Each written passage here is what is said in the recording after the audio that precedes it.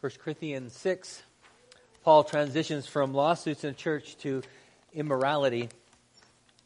We look to the reading of God's Word, if you would join me in prayer. Blessed are you, O God, the Father of all mercy. You have elected us, you have called us, you've justified us. You have sanctified and glorified us through your Son, the living Word.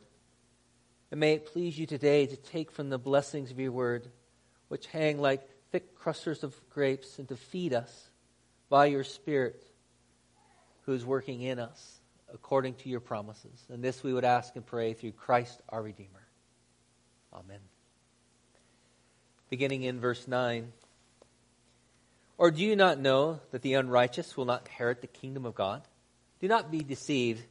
Neither the sexually immoral, nor idolaters, nor adulterers, nor men who practice homosexuality, nor thieves, nor the greedy, nor drunkards, nor revilers, nor swindlers will inherit the kingdom of God. And such were some of you. But you were washed, you were sanctified, you were justified in the name of the Lord Jesus Christ and by the Spirit of our God. The word of the Lord. A church that thinks it is all that is being taken down one brick at a time by Paul. What they have built on is not on the foundation of Christ that he had put down for them.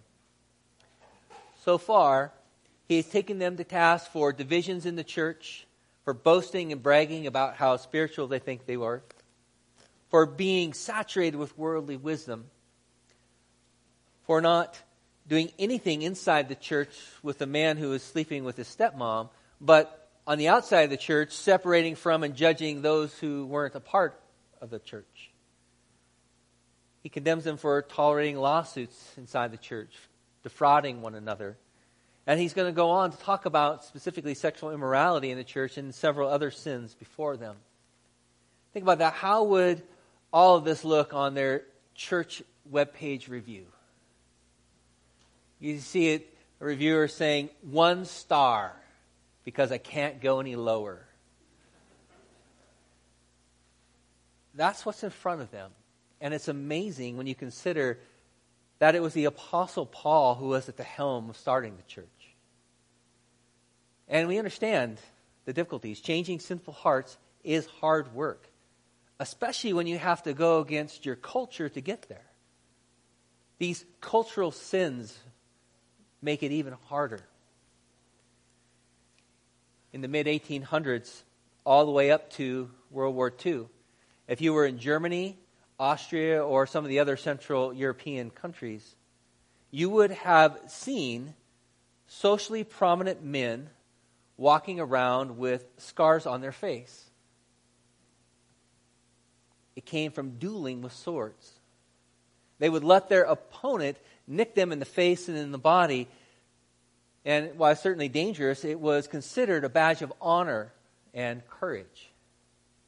Now, that's easy for us to see as that's crazy. But it was a part of their culture that they were saturated with. Women considered these scars attractive and also as a sign of good marriage material. So important was this that there were some men who were afraid, who would cut themselves with razors or even pay a doctor to aesthetically cut them. Now, if you were to be found out with this, it was considered great cowardice. But such was the pressure. And we look at that and go, who would do something like that? That's weird. And yet, if you grew up there, Instagram would include face-scarred dueling hotties. It would be in the category of things that people would find to look at. That's the power of culture. We're no different. Say hello to the tattoo. Like a scar, another permanent reminder of a temporary feeling. Just a little different. But why mention this at all? Because every generation hits certain tough spots in their sanctification that are hard to see and even harder to go against. Now, we're going to touch on some of these this morning, but gaining an outside perspective is helpful when we're struggling to see on the inside. Being a new community based on the transforming grace of Jesus is always hard. But because we are a new, cleansed community in Christ, our actions are to build, to encourage, to foster the body of Christ. Paul makes this transition then from lawsuits to sexuality, and this bridge is 9 to 11 to make the transition. Well, how does that work? Paul warns them about 10 representative sins that, like lawsuits, are sins against community. And then he encourages them in their new way of living in Christ with one another. So the warning, he starts out in verse 9. Do you not know that the unrighteous will not inherit the kingdom of God? Who are the unrighteous? Specifically, those who were defrauding one another and taking one another to court. He's already spoke of that. Generally, those who engage in the 10 behaviors that he lists here. Now, as we start to point out, it is true that churches who consider themselves more conservative bring in the focus on the sexual sins. Those who consider themselves maybe more progressive, they focus in on the more social sins. Paul does not let us do either one of these. Cultural issue number 1. We are not letting secular agendas split us into the either sexual ethics or social justice. Hitting the drum on one of these and near silence on the other is not biblical. Treating certain sins as far worse and being crickets on the other is not biblical. So the immediate application, you fall to one side or the other. You've heard me say this a lot. On the donkey, we fall on one side or the other. Most here probably fall on the sexual ethics side. So, really try hard to fall off the other side for a while. Start talking about greed and unjust business practices and idolatry associated with these sins. Now, if you're already there, well, move to the other side. It's both and, not either or. If your arm is tired from this hitting one drum, it's time to put it down and try hitting the other one for a while. Both and, not either or, in how we deal with the sins within the church. Notice then that Paul, he mentions this word inheritance twice, verse 9 and verse 10. And inheritance is not something that is earned. He's not saying do the right thing so that you will inherit the kingdom. You inherit because of the relationship you have with the one who makes you a beneficiary. Because of Jesus, you are now sons and daughters of the kingdom. Your behavior is an outer marker of an inner new reality. How you use things like money and sex shows the new nature of a Christian. The old way of Corinthian culture is not acceptable for the new Christian community. Paul is not saying that anyone who struggles with these sins is out of the kingdom. Rather, he's saying those who are marked by this kind of habitual lifestyle ought to reflect if they're actually in the kingdom at all. He then lists 10 different types of sins. It's not meant to be an exhaustive list. He does this 3 times in the Corinthian letter. And in the ESV, they take 2 of them and make them into one category. So if you're counting in English, you'll only have 9. But there are 10 that are listed. 4 deal with sexual sin. There's idolatry, greed, a grasping after things, a drunkenness, and all these correspond to actual problems in the church.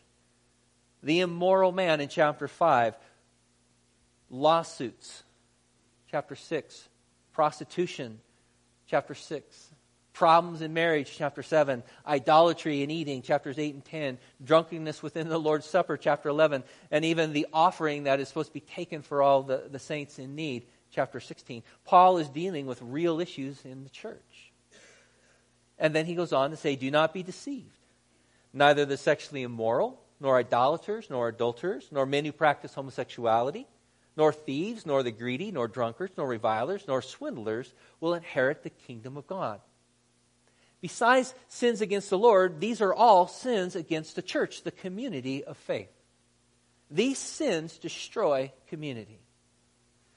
Being greedy, stealing, swindling others, all sins about money.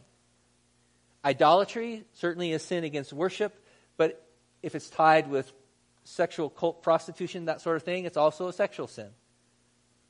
Abusive speech, that's an easy one to understand. Several of these do center on sexual relationships. Single people being immoral, married people being immoral, and those engaged in homosexual practices.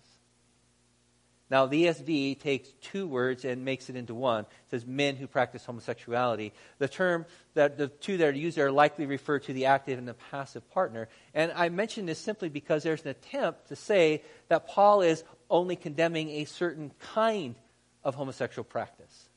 Now, the words taken together, combined with his very clear teaching in Romans 1, and the universal Jewish condemnation in the first century of all homosexuality, it takes away the smoke and the mirrors, the divide and conquer aspect of this. Some object to what Paul says, but he clearly says it. He says what he says. So now for cultural issue number 2. What you do with your body sexually matters to God. First, let's look at the biblical rationale. Sex is for creating community through permanent relationships whose foundation is the building block of the family for procreation. And like these other sins that destroy community, so too does sex outside of marriage. Putting my selfish desires above those others over the rest of my community. So, my pursuit of greed tears down others and in the end exploits them. My pursuit of sexual gratification tears down the fabric of a holy community that in the end will exploit them. Now, to be very clear, it's not just limited to exploitative behavior. Even as we're going to look and see next week with Pastor John, it's still sin whether it's consensual or contractual. Why?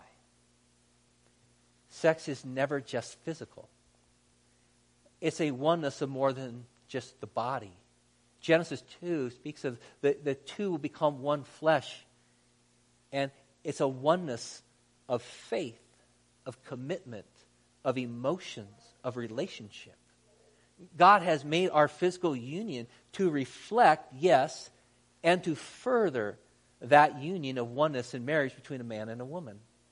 Physically, they correspond to one another, and not just in the areas that are seen. This moves beyond husband and wife and includes being a father and a mother in the raising of children. One of the great tragedies of single-parent homes is this very thing. When sin breaks that bond, it destroys what God intended for a great good in society. And no way in trying to do a dig on those who are single parents. It's a recognition that sin breaks that bond which was meant for great good.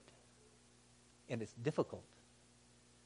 To be physically one without these other considerations, that is an aberration of what God intended it for. Paul is expressing this elevated view of sexuality that the Bible teaches. It's elevated. It's high. So, the rationale. Now, the cultural problems facing us. Our current time is hostile to this view. We all know that. One author mentions that to his grandfather, who was a World War II vet, he said, if a man were to tell him, I am a woman trapped in a man's body, that phrase was nonsensical to his grandfather. Wouldn't have a clue what the guy was talking about. Use that phrase today, no one has trouble understanding it. That's where things have shifted. We now equate sexuality with identity to such a degree that it is normal for people to talk this way. Just as it was for 19th century Austria to consider letting someone poke you in the face with a fencing saber to be considered honorable. Now, if you took the Wayback Machine back to 1900 Vienna, imagine the conversation you'd have trying to tell someone that you thought that was foolish. Whoa, what do you mean? Dueling scars are not a symbol of bravery and courage? You know who says that? Cowards and dishonorable people say that. You see, the identity of bravery and honor was tied to something that seemed self-evident to them. And while they would look down on any man who cheated and paid a doctor to cut his face, they would completely understand why he would want to do it. And we would be like, I don't get either one of you. That's very strange to me. If we grew up in that time, we would struggle with seeing it differently. Cultures change constantly. And God's word comes in as challenges to them. There are people here, I know this to be true. People here who are on the fence on these issues. Some of you too have friends and family who struggle with their identities, or who now simply assert that they see it the right way, and if you don't agree with them, you're not loving. We live in this world this way. And what all that means to us, it's important for us to know the times in which we live. What was taken for granted in a generation ago is hotly challenged today. And this means there is a genuine perplexity and confusion. There is real suffering over these issues. And what has always been true is that the tone and the demeanor in how we speak on these issues is as important as the content in what we say. Ephesians 4:15, speaking the truth in love. Moving ahead, it's to verse 32 of chapter 4, Ephesians. Be kind to one another, tender-hearted, forgiving one another, as God in Christ forgave you. That's the tone, that's the demeanor that we're to have and how we speak of these issues. They're hard issues for many people. And if you uphold a biblical sexual ethic, you will be beat up by our culture over it. It is okay to take a beating for the Lord, but not for being a jerk. Notice, too, how Paul repeatedly attaches present suffering to future glory. Future inheritance comes on the heels of our present tribulations. In the book of Romans, chapter 8, verse 15, there he says, the Spirit, the Holy Spirit, you received, brought about your adoption to sonship. And by Him, the Spirit, we cry, Abba, Father. The Spirit Himself testifies with our spirit that we are God's children. Now, if we are children, then we are heirs, heirs of God and co-heirs with Christ, if indeed we share in His suffering, in order that we also may share in His glory. Present suffering, future glory. And this applies to our struggles of the flesh. I appreciate New Testament scholar Craig Blomberg, how he summarized the biblical position. I put that in your bulletin as well. He says, celibacy remains the biblically mandated alternative to heterosexual marriage for people of any orientation, unable to find a permanent partner of the opposite sex. We are called then to struggle, to persevere. This includes struggling in a singleness that we don't want. It includes struggling with broken and discombobulated desires. It includes struggles in marriage where physical intimacy is also broken for one reason or the other. It includes the struggle of not retaliating when others wrong you. The struggle of letting go of your rights. What Paul does that helps us is to step back from the immediate and to view this perspective of the end. To look at this on a larger scale. We see that in 2 Corinthians 4. There Paul says, he goes, therefore we do not lose heart, for our light and momentary troubles are achieving for us an eternal glory that far outweighs them all. So we fix our eyes not on what is seen, but on what is unseen. Since what is seen is temporary, but what is unseen is eternal. Present struggles, future glory. That is a part of Paul's encouragement to us, to view with something greater in mind. And he goes then in verse 11 with this encouragement. He says these types of sins, these habitual way of living life, he says, such were some of you, but you were washed, you were sanctified, you were justified in the name of the Lord Jesus Christ and by the Spirit of our God. His hope for the Corinthians is in the Lord who has saved them. You were once like this, but you're no longer like that. Why? Because of the grace and mercy of the Lord. And notice how wonderfully Trinitarian is the nature of this hope. In the name of the Lord Jesus Christ, by the Spirit of our God.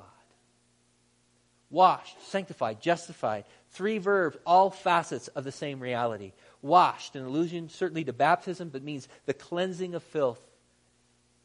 The washing and renewal of regeneration. You were sanctified, you were set apart, you were made holy.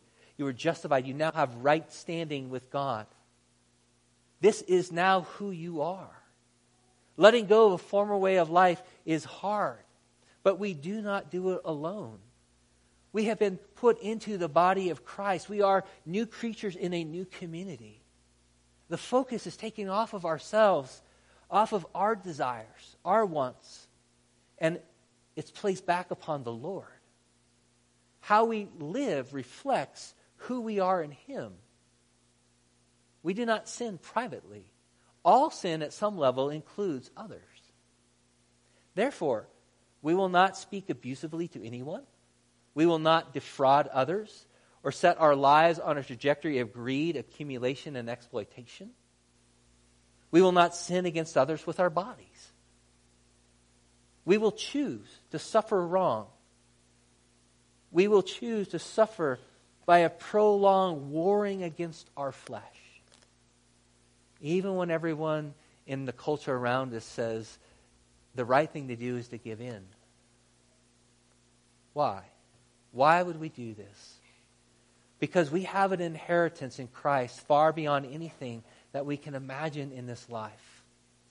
We follow a Savior who has gone before us, who is taking these sins upon Himself, who has enabled us by the gift of His Spirit to transform our former way of living in order that we can, on this side of glory, begin to reflect the wonder and the holiness and the joy of God. That is what He's put before us. The struggle is real, to be sure. But the grace and the power of our Savior is far greater. That even when we stand against parts of our culture that push against us, that even cause an anger to well up within us to want to lash back,